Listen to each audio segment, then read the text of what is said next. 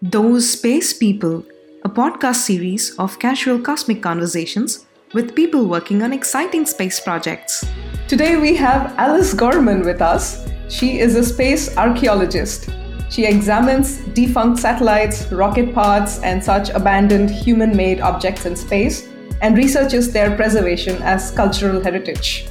Alice is currently based in Adelaide, Australia. Welcome to the show, Alice. Thanks for having me on, Roshana. I'm sure you get this question all the time, but can you talk a little bit about your background and how you got into, or shall I say, pioneered space archaeology? Sure. So I basically started a career as a regular sort of archaeologist. So I'm from Australia, and the focus of my work was Indigenous or Aboriginal archaeology. And I had a particular focus on stone tools, but worked across a lot of areas, also including historical and industrial archaeology. The space archaeology thing came about because one day I was basically looking up at the night sky, and it occurred to me that some of the bits of light I could see weren't stars or planets. They were actually bits of space junk. And I thought, oh my God, that's archaeology. Like, that is human stuff that people have put into space that you could study as an archaeological record. And it seemed to make perfect sense to me because when I was a very young child, I had an ambition to be an astrophysicist or an astronomer. So when I thought this, it just was like something clicking into place. And I realized that this was something I had to pursue. And this was about, it's about 20 years ago now, which is kind of a frightening thought to think of. And there were a couple of other people in the world who had also been thinking about this. But I suppose, not to put too fine a point on it, people thought it was mad, They thought this was, why would you do this? Like, this is a bit ridiculous. And I'm happy to say 20 years on, now the idea of that stuff in space might have heritage value and that it is actually an archaeological record that we can study to learn something about human behaviour. That's an accepted idea now, which is very nice. And it's also very timely because I don't need to tell you that there's this massive acceleration of proposals to go to the moon and onto Mars. We have thousands, tens of thousands of satellites being launched at the moment into low Earth orbit mega constellations.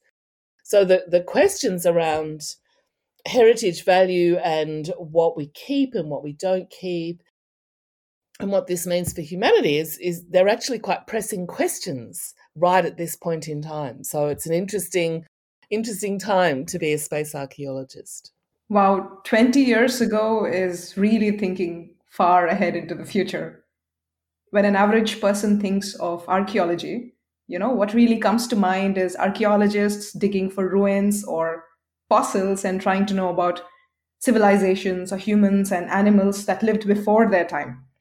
But the space age, it began in the late 50s, and we already have all the information about all the satellites launched, all the rockets launched, all the missions so far. So how does space archaeology add to this information? Well, this is a very interesting point because as it turns out, we don't have all the information. And that's for a whole bunch of reasons. I'm not saying there's not an incredible amount of documentation because there is, and that's fantastic. So for someone like me, that's a huge extra body of evidence that we can use. But it is amazing the records that don't survive. And this is for a few reasons. This is because when you're living in the moment, there are things you just take for granted about the world you live in that you don't record, you don't write down.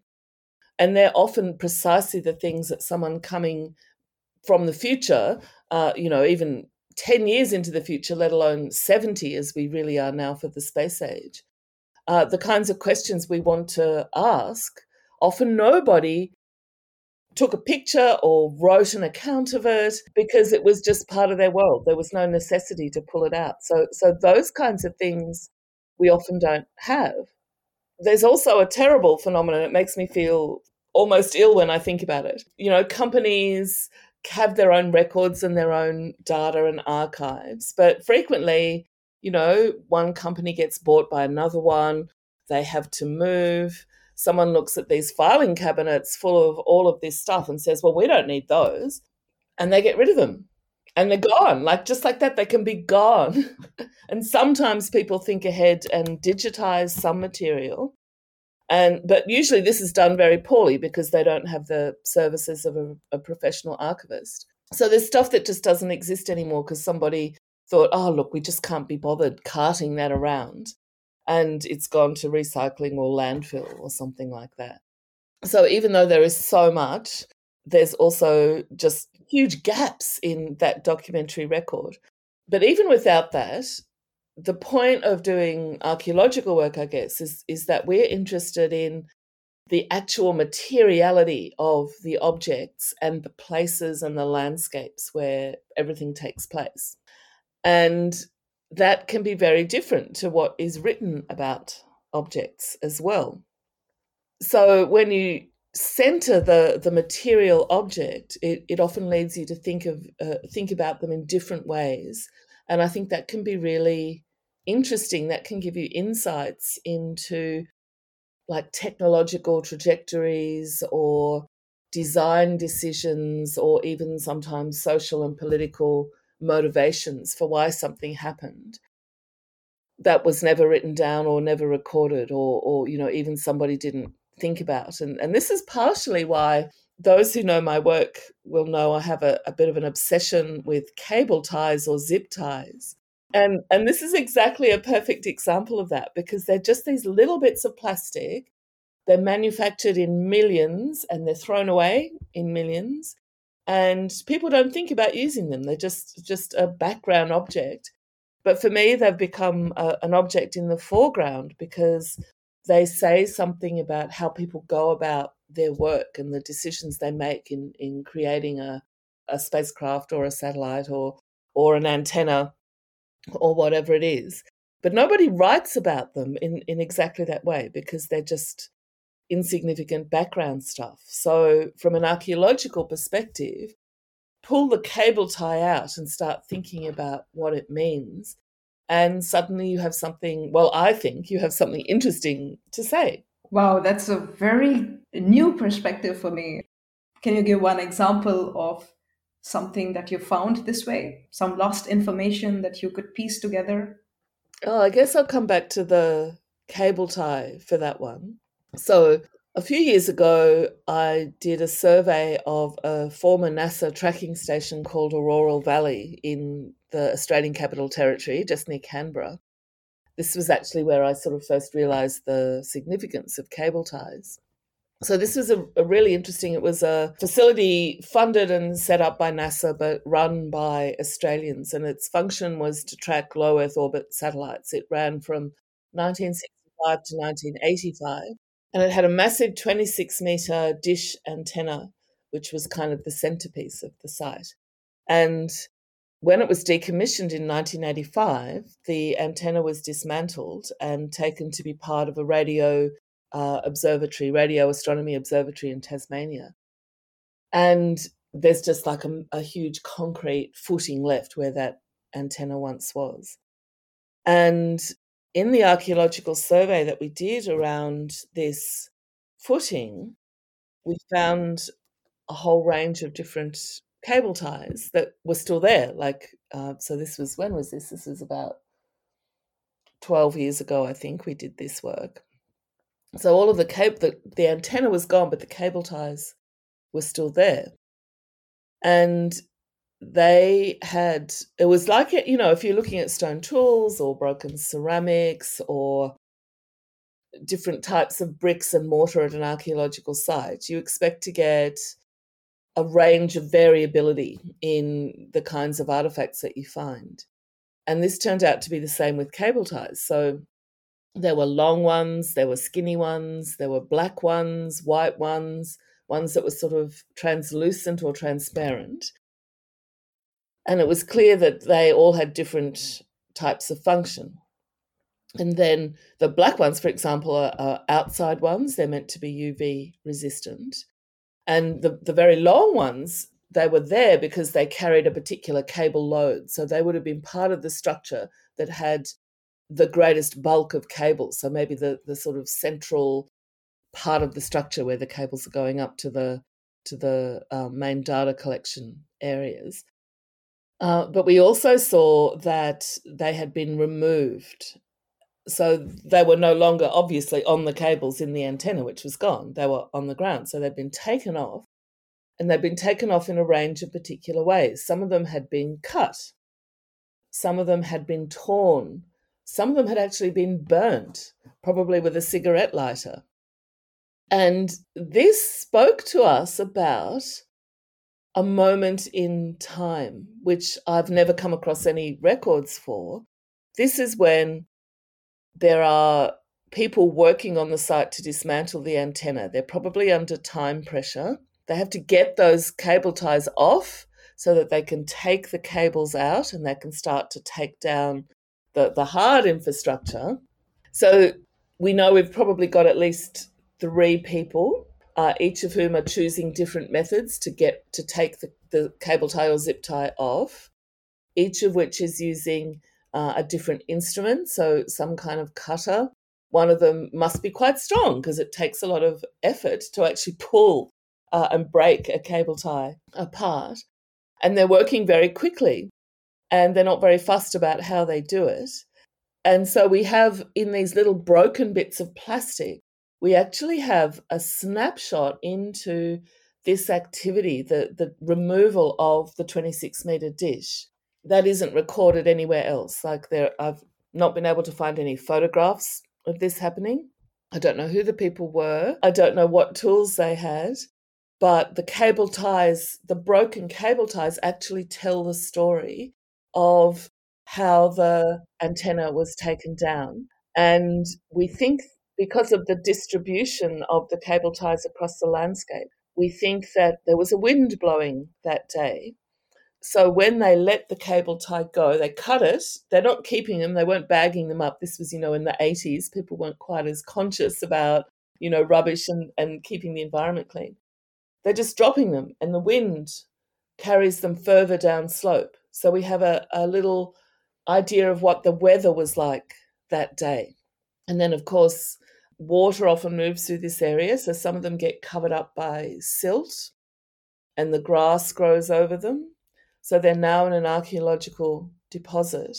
The ones we found were just those who were on the surface or those that were sticking up. So some of them actually were at a 90-degree angle to the surface, sticking up through the silt.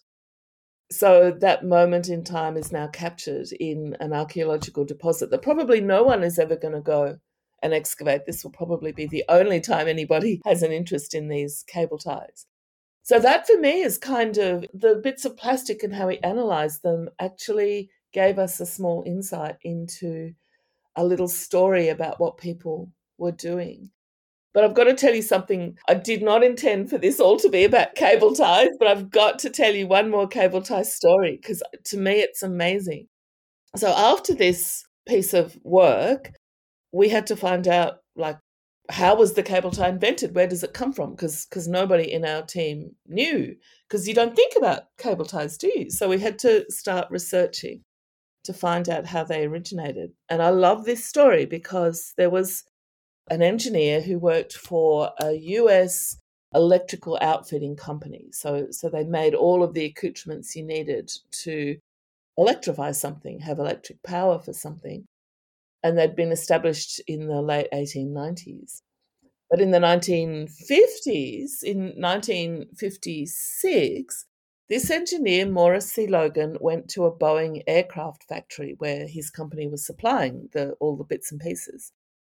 And there were men working there who had to wire up the cables inside the aeroplanes. And they did this by using waxed string to tie the cables together. So, you tie these knots to a certain tension. And doing this repeatedly destroyed their hands. They called it hamburger hands. So they would develop blisters and their hand, and then blisters on top of blisters, and they called it hamburger hands because their hands looked like raw meat. So Morris C. Logan was looking at this thinking there's got to be a better way. So he went home and invented the cable tie. And I love that this isn't a technological problem, although it kind of is. I love that this is a human problem, like a compassionate problem. He looks at something that must be really uncomfortable and unpleasant and thinks, I'll fix this. He wasn't thinking about the aircraft. He was thinking about those hands, those people and their lives. And that's how we get the cable tie today. Wow, that's fascinating.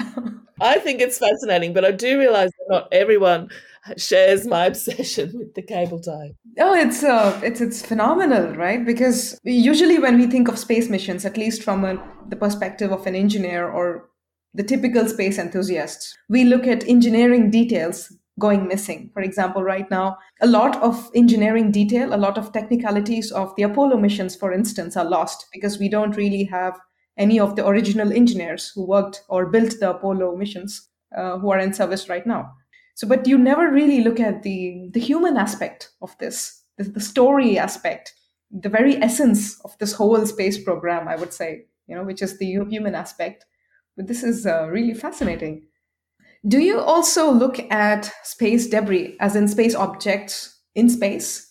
What kind of insights do you infer from looking at space debris as a space archaeologist?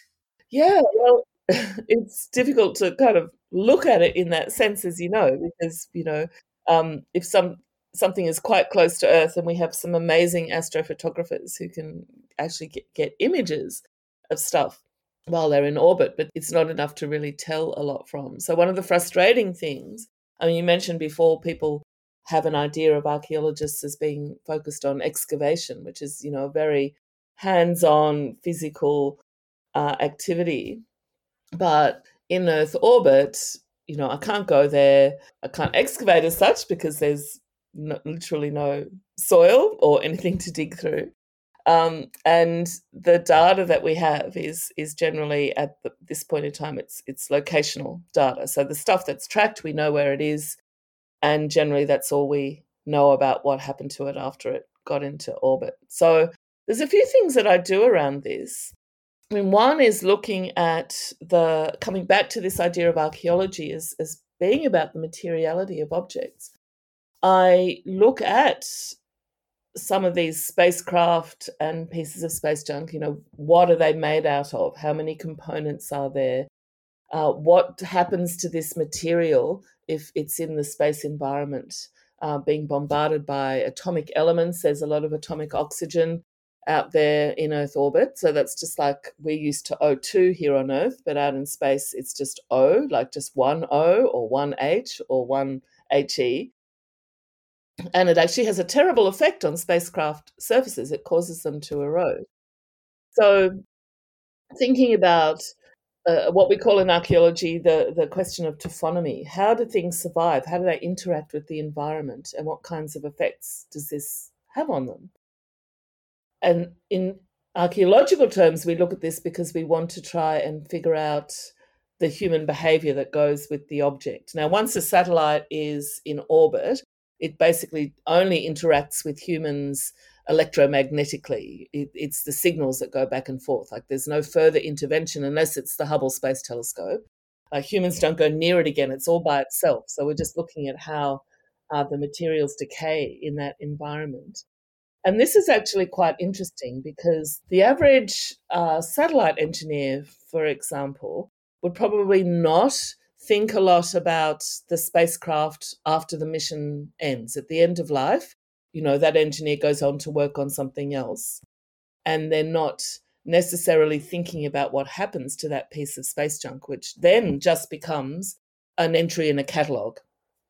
So what I'm interested in is how human materials fare in the space environment. And this actually, it has a very practical application, as you can see, but it's an archaeological perspective because that's exactly the same kind of thing that we would do if we were attempting to analyse human behaviour from an archaeological site on Earth. The other thing, I guess, is I'm interested in relationships between spacecraft chronologically and Geographically, I found a new word recently, which is orbitography, which you can use instead of geography, because the geo, of course, means Earth, and we're not on Earth. So orbitography is the stuff that happens in orbit. But I was going to say geographically, orbitographically doesn't kind of really have the same ring, does it? That's very cool.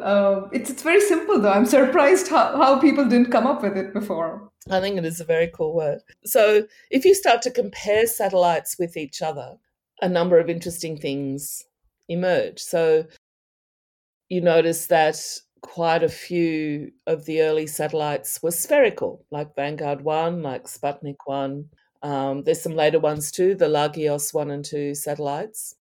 But we don't really make spherical satellites anymore. There was a reason to make them in the very early space age. One of those reasons was reflectivity, because it would enable visual acquisition of the spacecraft from the ground. So in the first few years of the space age, tracking mechanisms were still being worked out.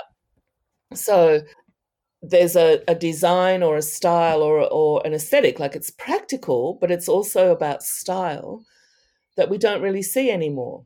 Also, there's an incredible diversity of spacecraft types in the first 10 years of the space age. They're all kinds of shapes. They've got all kinds of attachments and booms and antennas and surface textures.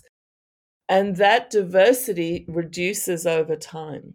And this is for a whole range of reasons. It's because spacecraft design kind of settles on one particular form, which may or may not be the most efficient. It's just the one that everybody sort of tends to. Companies start to get a monopoly on certain spacecraft types, so they start to manufacture them all the same.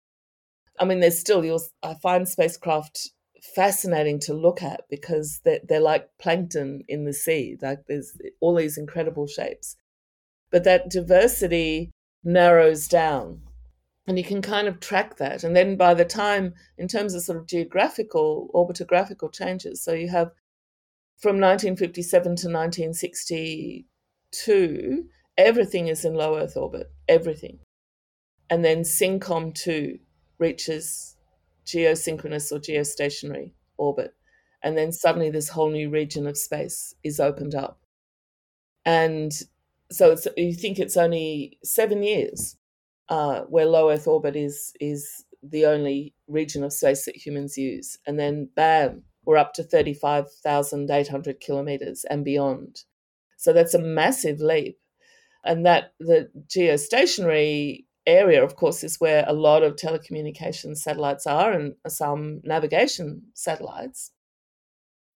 And they all tend to look similar too. Like these days, the average geostationary satellite will be a cylinder or a box with two very long solar panels. You know, they used to call them birds, and they do in fact look a little bit like birds. They're probably manufactured only by, I was going to say a handful. It's probably greater than that. But not everybody is making geo telecommunications satellites. There's the major companies who do this. So they do tend to all look similar. And so you can see if you look chronologically and across space, you can see that there are trends and patterns that didn't have to be the way they were. So I guess this is the key point here. There is a tendency for people to assume that space technology is perfectly efficient and perfectly adapted. It's the best that it can be. And of course, this runs counter to the old joke that, they sent humans to the moon in Apollo spacecraft that were made by the lowest bidders and then put all together. So there is that aspect of these things as well. But it's not the case that finished spacecraft or piece of space technology that you see isn't the most evolved or the most efficient. It's simply the end result of a whole series of interlocking decisions, some of which are social and political and not purely technological. So there's always a story behind what you see, and things could easily have gone in a different path. I suppose from the archaeological perspective, we're interested in the aspects of how humans conceive of technology and conceive of space and how that impacts on what we end up seeing, like what that physical object is. And just as another story that I find very compelling here is the Westford Needles.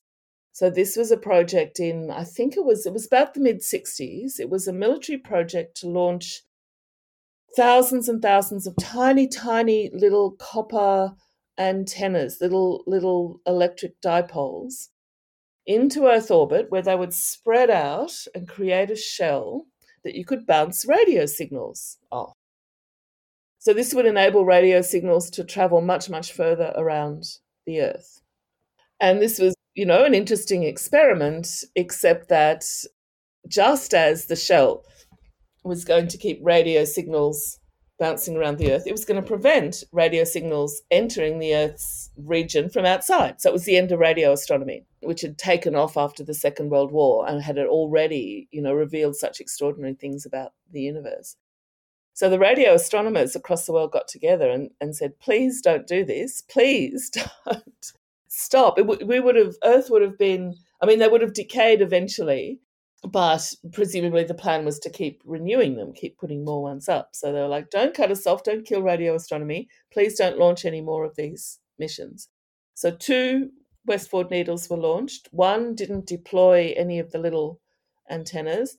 The second one did, and they formed a ring around the Earth, and they successfully bounced radio signals off it. And they didn't launch any more. They heard what the astronomy community was saying. But many of those little needles are still up there. They're actually encased in a naphtha gel, which was meant to disintegrate. And they're still up there, and they still re-enter from time to time. So that could have been a completely different technological trajectory. And it didn't happen. But the reason, they could have chosen not to listen to the astronomers, just as it seems Elon Musk and others are not listening to astronomers right at the moment with the launch of the mega constellation. So it could easily have been really, really different. And that's not about technology. It's about society and politics. It's about a political decision because it was a military experiment. So this is something I find really interesting. All of the paths we might have gone down, but didn't. What we see, the physical spacecraft and pieces of space junk we see or we track in Earth orbit, are where we did go, where we did end up. It's dominated by the successful technologies for all those different reasons. And we have the unsuccessful ones, examples of which are still up there. But I often like to think, what if there's an archaeologist who isn't even necessarily human from the future, 500 years, 1,000 years, 10,000 years, they arrive at Earth. How will they analyze all of this stuff? What stories will they be able to figure out just by looking at this material? So when you look at things from that perspective and forget that we, even have any documentary evidence, I think, what stories do those objects alone tell? And these are some of the stories. It's technologies that failed, others that became dominant.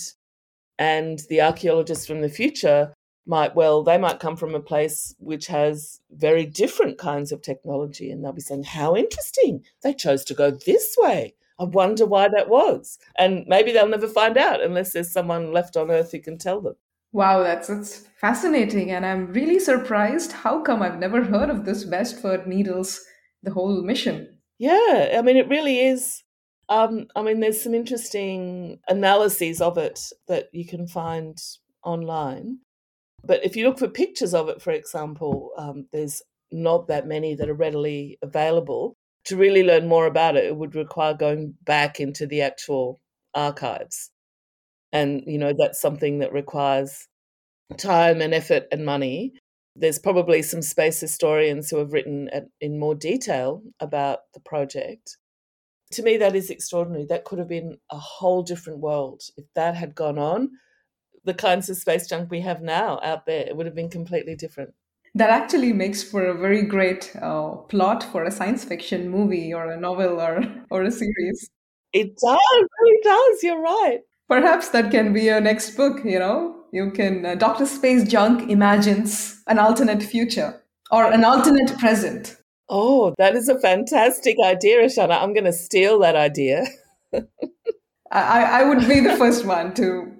I would be waiting in line for the book when it's published. I'm sure you'll do a great job. Alice, you also don different hats, right? You also teach at Flinders University and you're also a consultant. So, what are you currently working on at the moment?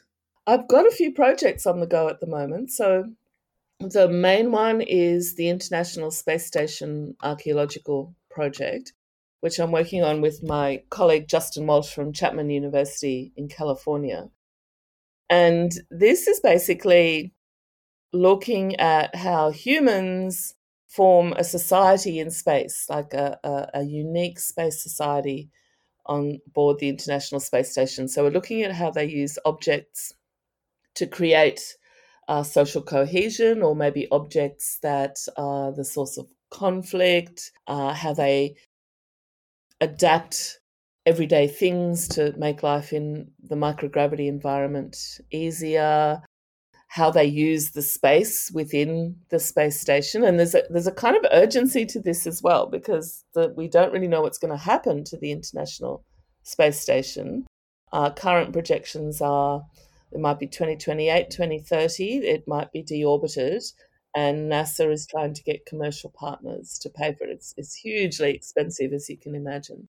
So we kind of have to do this archaeological work while it's still up there. It's the only time to do it. And this may be, the International Space Station may be the only permanently occupied human outpost in space ever, because the new Lunar Gateway project is not planned to be continuously occupied. It will be occupied periodically.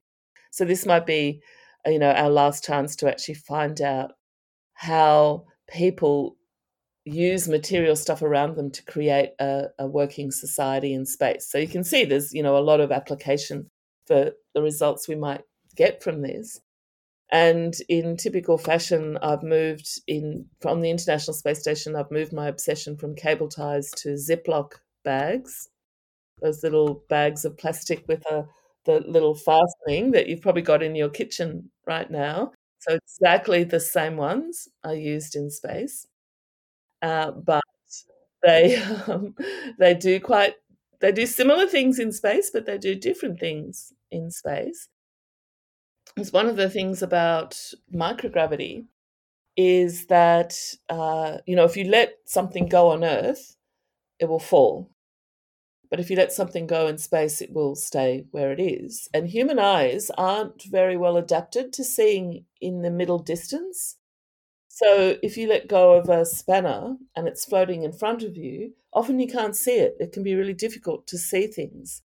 So one of the technologies that people use on the International Space Station is these very simple things like Ziploc bags and Velcro patches, so that they can fasten things, they can make things stay in the same place, they can make them visible. And the thing I'm thinking about these is it's not just that it's a practical thing where you stick your Ziploc bag. So many things have Velcro dots in them up there. You stick it to the wall with the Velcro dot, and you know where the thing is. It's actually about memory. It's about filling in the place. So if you put something down on Earth, then you remember where it is and you can come back to find it. If you don't put something down, or you don't fasten something on the International Space Station, it will move and your memory won't help you. Like, you can't remember where it is because you didn't see it. It didn't gravitate towards the lowest energy point, the floor, or what it would be on Earth. So the Ziploc bags and the Velcro actually stand in for memory. They create memory in an environment where memory means something really different, because objects behave differently. So that's kind of the direction I'm going in at the moment with the International Space Station. But I've got, a few other projects. So something I've been interested in for a long time is lunar and asteroid mining, because a lot of my work as a heritage consultant on Earth was in mining industry. I was doing the heritage component of environmental impact studies. A lot of coal mining, uranium mining, copper, whole bunch of stuff. So I've been watching how that plays out in the lunar context. And something that really strikes me, I don't know if you've noticed this in the space community, there's this incredible commitment to imagining the moon as a dead world. So people have to conceptualize it as dead in order to say lunar resources are there to be used. They're ours for the taking. So the two things, in my observation, very much go together. And people can get quite angry when you suggest that the moon is not dead. And they say, there's nothing alive on the moon. No, no, no. I'm not talking about life. I'm talking about the moon being a place with active geological, selenological processes that have been, ongoing since, I can't remember what it is. I think it's 4 billion years ago. It's been around for a while, hasn't it? Anyway, trying to think about the moon as an environment or a landscape that has value in its own right. And this has led me to work with a small group of people to create a declaration of the rights of the moon, which we released in February 2021. So we thought about the moon as if it were an entity in its own right that had the right to exist, and thought about what kind of rights it should have. So if you're interested, if you just Google Declaration of the Rights of the Moon, you should find the statement that we came up with. And it's a starting point, really. It's a starting point to have a discussion, because you have these people who are they want the moon to be dead because they have that vision of the future where lunar resources will be used to take us out to the rest of the solar system. And I'm not saying that I'm uninterested in that or that's not a good thing, but there's that whole school of people. Then you have again, this is just my experience. When I talk to just people in the general public and mention lunar mining or in situ resource utilization or anything like that, I find people are just shocked, absolutely shocked, because they don't know about any of this, and it never entered their head that the same kinds of activities that have had not great environmental consequences on Earth could happen on another planet. So there's two sort of strands of belief, if you like, about what should happen on the moon. And there are many others, but I just noticed these as very strong ones. So it seemed to us like we needed to broaden the dialogue, I guess. We needed to introduce something new that would create a different starting point for discussing how we should enact our relationships with the moon. So having a declaration of the rights of the moon and the right of the moon to exist intact, because it is important for itself, not just as a resource for humans. There's a lot of movements on Earth which are doing similar things with rivers and mountains and landscapes, acknowledging that they have value in their own right. So it's not that much of a stretch to say, well, let's have a little bit of a think about this for the moon. And we're really just wanting to raise public awareness, because everyone on Earth is a stakeholder in the moon. Raise public awareness so that people can feel they have the right to have an opinion. It doesn't have to be ours, they don't have to agree with the declaration. The point isn't to get people to agree. The point is just to allow the broader public outside the space community, allow them to have an opinion and allow them to form their own ideas about it. So that's been really interesting, and I'm quite excited about it. So if people want to go and have a look at the Declaration of the Rights of the Moon, that would make me very happy. And nowadays, everyone is more environmentally conscious because we live on this planet. We take ownership of this planet. But how do you think an average person can connect the same way to the moon? That's a really interesting question. I think the average person will have seen the moon. and accepted the moon as part of their world. So we have, going out at night in the moonlight, watching the phases of the moon. We have all of the poetry and literature and culture that are around the moon. Some really interesting research I did a little while ago was about children's reactions to the moon. And in the late 1800s, early 1900s, someone did some work and asked little kids what they thought about the moon. And it was really lovely and charming because they saw the moon often as a friend, someone that they could share their lives with and tell their secrets to. And we have the idea that the moon is romantic. It shines its light down on lovers, and it blesses romance, all of that kind of stuff. So I think there are just so many points at which people connect with the moon, whatever that is. Even if it's not visual, it doesn't have to be visual, because you feel the effects of the moon, in the working of the tides and a whole range of different things. So everybody has that connection to the moon. Then you have the really interesting, so the Apollo lunar landing missions created a different kind of relationship. So suddenly you could see the surface of the moon up close.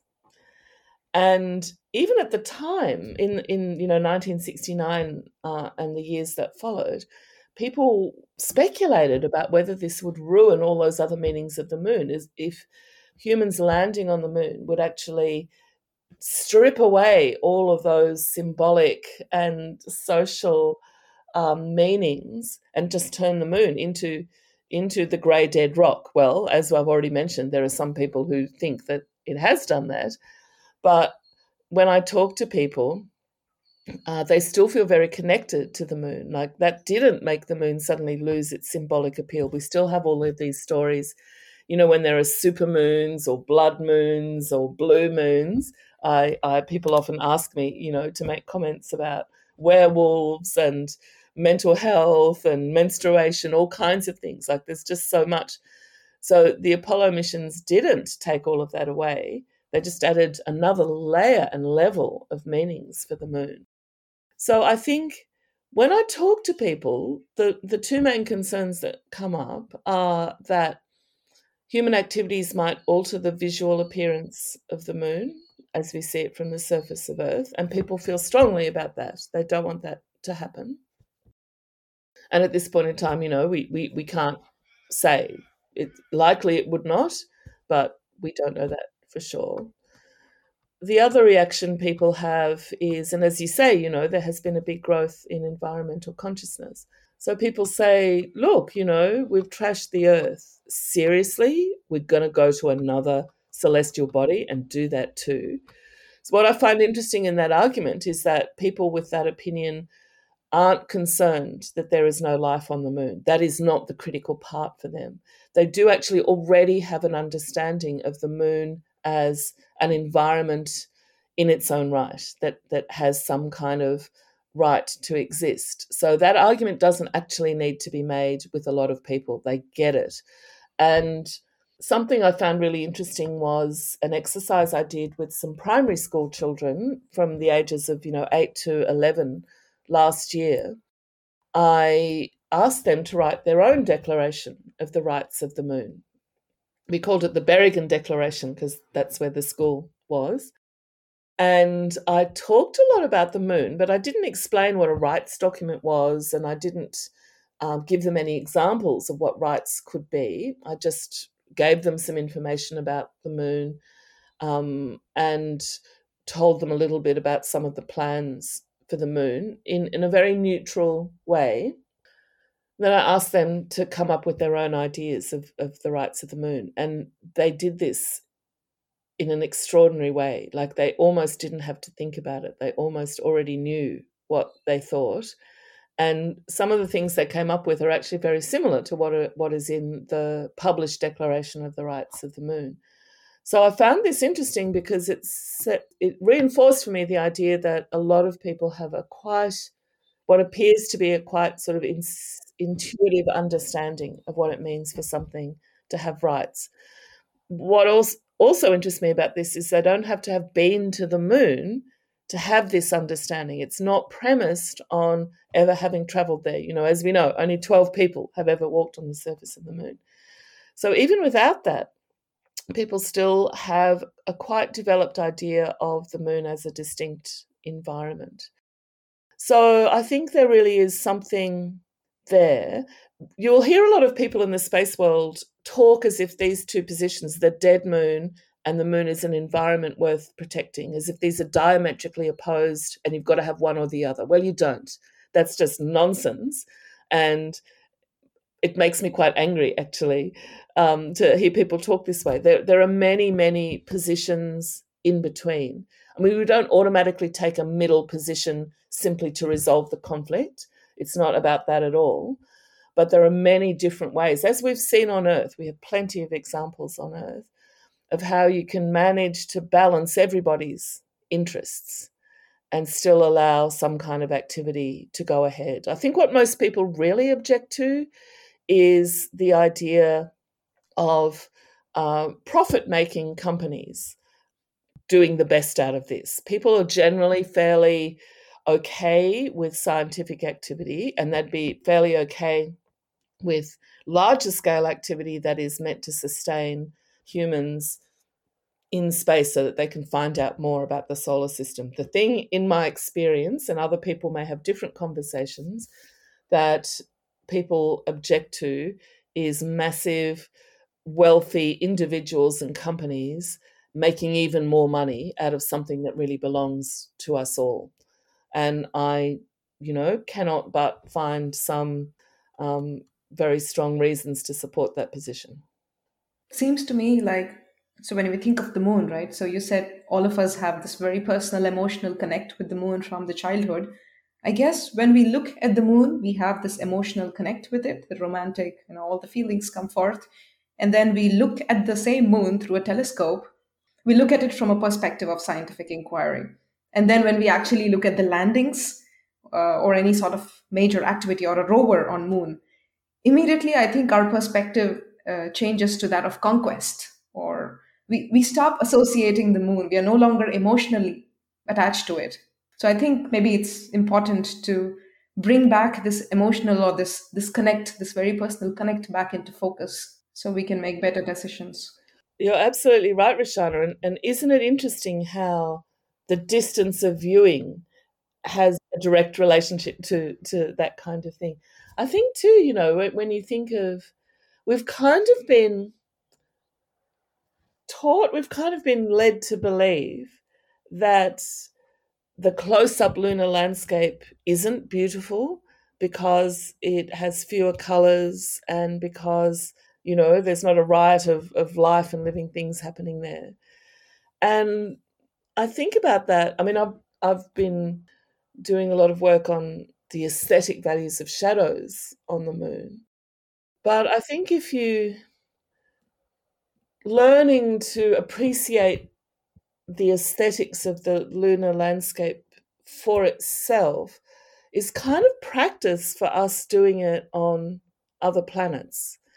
And I think people already have that with Mars. So, and of course, Mars has got a lot more color going on in it, but then color perception it's a whole area of anthropological inquiry as well. Like color perception isn't it's social.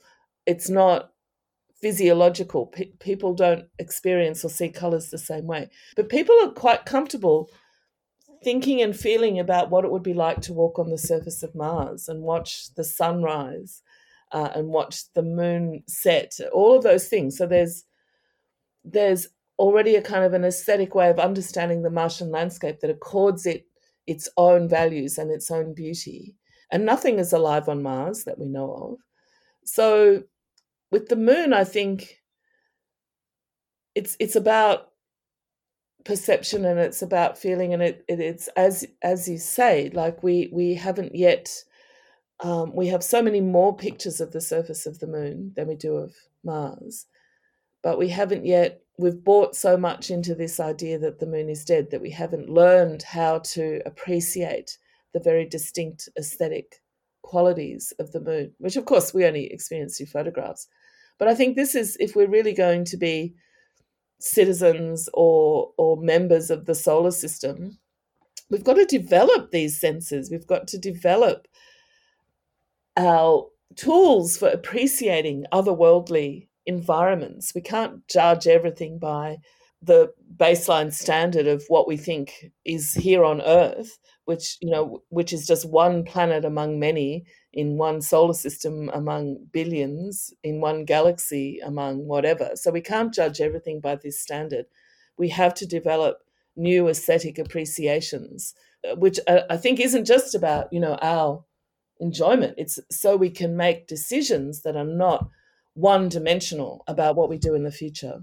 Yeah, that's very true. The closest thing I could think of on Earth, when you look at the typical lunar regolith, right, the white, the ashen surface, is probably these white sandy beaches on Earth. But that perhaps only invokes memory of Earth when there's a water body, when there's the beach, when there's the ocean right next to it. Unfortunately, Moon doesn't have. But it does have footprints in the sand. So there's, the footprints that the tide won't wash away. So I think I think there's a connection there. Yeah, maybe, I don't know, some kind of a theme park or something on a white sandy beaches to simulate. Yes, I love that idea. I think that is a brilliant idea. Well, if I had enough money, I would have done that. It's not late. Oh, yeah. That can be my mission, life mission. Mission for this decade. Life is too long. So one pressing question, right, when we talk about preservation of the rights of the moon, all these aspects, the sustainability of space in general, the very problem of space debris is right there. It's already affecting a lot of our satellites. We keep doing these, we keep dodging each other in space. All the satellites keep dodging each other in space already. The ISS dodges them at least once a week, and it's still there, but we're not really doing anything in terms of regulations, or more stringent regulations. So why do you think people would formulate laws for the sustainability of moon when we don't even have a moon base in sight for the next 10 years, or any serious activity on the moon for the next 10 years? Well, NASA does seem to think it's going to put people there on 2024, but I agree with you, Roshana. I think that is wildly optimistic. So I don't think it's going to happen. We do have a bit of time to work this out. And yeah, that's a really good point. Nobody's managed to figure it out for Earth orbit, or at least we know what needs to be done in Earth orbit. It's just that people aren't doing it. They're acting more in national or self-interest and contributing to an issue that could well end up cutting us off from the ability to go to space, the worst case scenario. So why should we have any optimism about how we use the moon and other celestial bodies? Yeah, if I think about that, I think maybe you're right. Like, maybe we shouldn't be. We haven't managed to do it for Earth orbit when this is such a pressing problem, as you say. So why assume we'll have anything decent in place for the moon? And, well, I think you're right. I think they're as optimistic as I like to feel. I think it's probably more realistic to assume that this will remain a complete mess and nothing will get done, and it will just all unroll as it does, and we'll be left looking at it later thinking, hell, we could have fixed this and we didn't. So I suppose, the one bright spot for me really is that people, just regular people, who at this point in time often don't really have a lot of information about what's going on up there, can actually make a difference, because politicians respond to votes, and a lot of this stuff is rooted in national politics, not international politics. So if you can get particular nations to say, hey, everybody's saying we need to do something about this, then maybe you can get a little bit more impetus going at that international level. Maybe we could have something like penalties for satellite companies who don't play by the rules. Like at the moment, there is literally no penalty for doing the wrong thing. And part of this is because this is international regulation and not legislation. So international conventions and treaties generally don't have deterrence measures in the same way that legislation does. But, maybe there are other ways to do this. You can get nations to regulate their own satellite launches more thoroughly. So I think pressure can be brought to bear by the public, and I think it's critical that the public is informed. And I don't mean educated here, because a lot of people say, "Oh, we can solve this. We just educate the public about what space is about." So we don't have to do that. What we have to do is make sure that the relevant information is available, and that people realize there is a question. And so once they understand that there is an issue, they can make their own minds up about it if the information is readily accessible. And that's becoming more and more the case. I suppose the sticking point here is having the recognition of the problem. And bizarrely, so most people these days, maybe not most people, but a large proportion of the Earth's population now owns a smartphone or has a smartphone in their family and uses all the data that can bring. A lot of that data is from space. And yet there is a big disconnect between people's daily lives and the security of those space assets. And so that is a point of connection that I don't think we have utilized well enough to really help people to see that it's not just, far away spacecraft doing scientific things that don't matter. This is actually stuff that now affects everyday life on Earth, and that it's vulnerable. And I know everyone in the space community talks about this a lot, but it doesn't seem to be an idea that's strongly out there. So information, which is why your podcast is a great idea as well, because this is all something contributing to the ecosystem of information that's out there. Yeah, I really hope we figure this out quickly, because it's just shooting ourselves in the foot if we don't. Yeah, absolutely.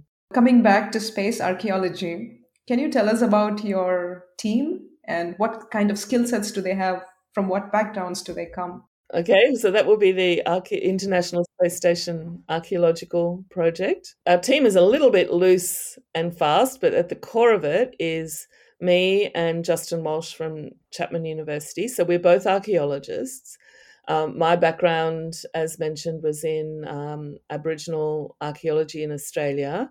Justin's background was more classical archaeology. He's spent many years working in Italy and various Mediterranean places, looking at the great classical civilizations. So we kind of both came from different kinds of archaeology. We're also working with Eric Lindstedt, who is the director of the Machine Learning Assistive Laboratory at Chapman University. So he's a machine learning person, and he's also worked for Boeing, so he's got a good space background. And he's helping us apply machine learning to NASA's image archive of the International Space Station. We're also working with Amir Kanan Kashefi, who is a data engineer, because we have to have a massive database. We're building a hybrid graph relational database to put all of the stuff from the International Space Station in. And that's just beyond the capabilities of Justin and I as archaeologists. Like, we do that kind of stuff, but with databases that probably professionals would look at and think were ridiculous. And we've also got millions of images to work with on the International Space Station. And we also have a few other colleagues. So Paula Castagno, who's at Cardiff University in Wales, and she is a sociologist who's looked at the veggie experiments and a few other experiments they run on the International Space Station from a sociological point of view. And then we have a number of other colleagues that we're working with on future projects as well, who are architects, different kinds of soil scientists, So it's kind of quite a range of different skills and backgrounds. When you're working in space, like archaeologists get trained to analyze technologies that were more common in the past, like stone tools. I mean, they're still being used in the present. This isn't a technology that's gone away. Stone tool technology is still very much alive, but not much used in the space world. But as archaeologists, we don't have this kind of training. We'd need to combine you and me together in the same person to have the ideal space archaeologist. So we have to learn a lot of this stuff from scratch. And it's really important to be collaborating with people who can provide the different parts, the different backgrounds, so that, we don't end up going down research paths that are just, just aren't going to work because of that lack of knowledge. So, I mean, archaeologists are always very collaborative. We generally work in teams. And in space archaeology, it becomes even more important because it's not like, I could, if I decided to change my specialization as an archaeologist, I could switch from stone tools to ceramics if I wanted to. But, in the space world, it's a lot more complex than that. So not quite as easy to just say, well, I'm just going to do satellites today. So there's so much I don't know. I'm learning all the time. Sometimes, I have perspectives. I talk to spacecraft engineers and they're like, oh, I never thought of that. So I have something to bring to the table as well. But it requires a lot of expert knowledge. And one of these days, space archaeologists in the future are going to be combining engineering and archaeology in the same course, because that's what you basically need to have a good handle on the technology. Yeah, it's very similar to a lot of such collaborative projects needing a very diverse skill set in space. I think we've covered a lot of stuff. I've taken up a lot of your time. So one last customary question. Mm-hmm. If space enthusiasts or students want to reach out to you, what's the best way to do so? Probably the best way is to find me on Twitter at Dr. Space Junk. I won't give my email address because my inbox is just a terrible place that I often don't find things in. So better to find me on social media. So very happy to answer questions and receive information. And I do have a book, Dr. Space Junk versus the Universe, Archaeology in the Future, which is available from MIT Press in America and Europe, and New South Books in Australia and New Zealand. And it's written for, it's not an academic book, it's a sort of a general audience book. So if you want to learn more about space archaeology, that's quite a good place to start. Thank you, Alice. You've shared such amazing and exciting and breathtakingly awesome stories. Thank you so much for your time today. It's my pleasure. I'm sorry I didn't realize I did talk rather a lot about the cable ties, but... No, it was fascinating because it's exactly the kind of things you never think about, and it's these stories have to be told. So I'm a huge fan. I'm going to go dig up your stories on cable ties now. So, did you also talk about the cable ties in your book? Yeah, I did, yeah. I'm totally going to dive into your book. Thank you very much for having me on your podcast. Yeah, thank you for taking the time.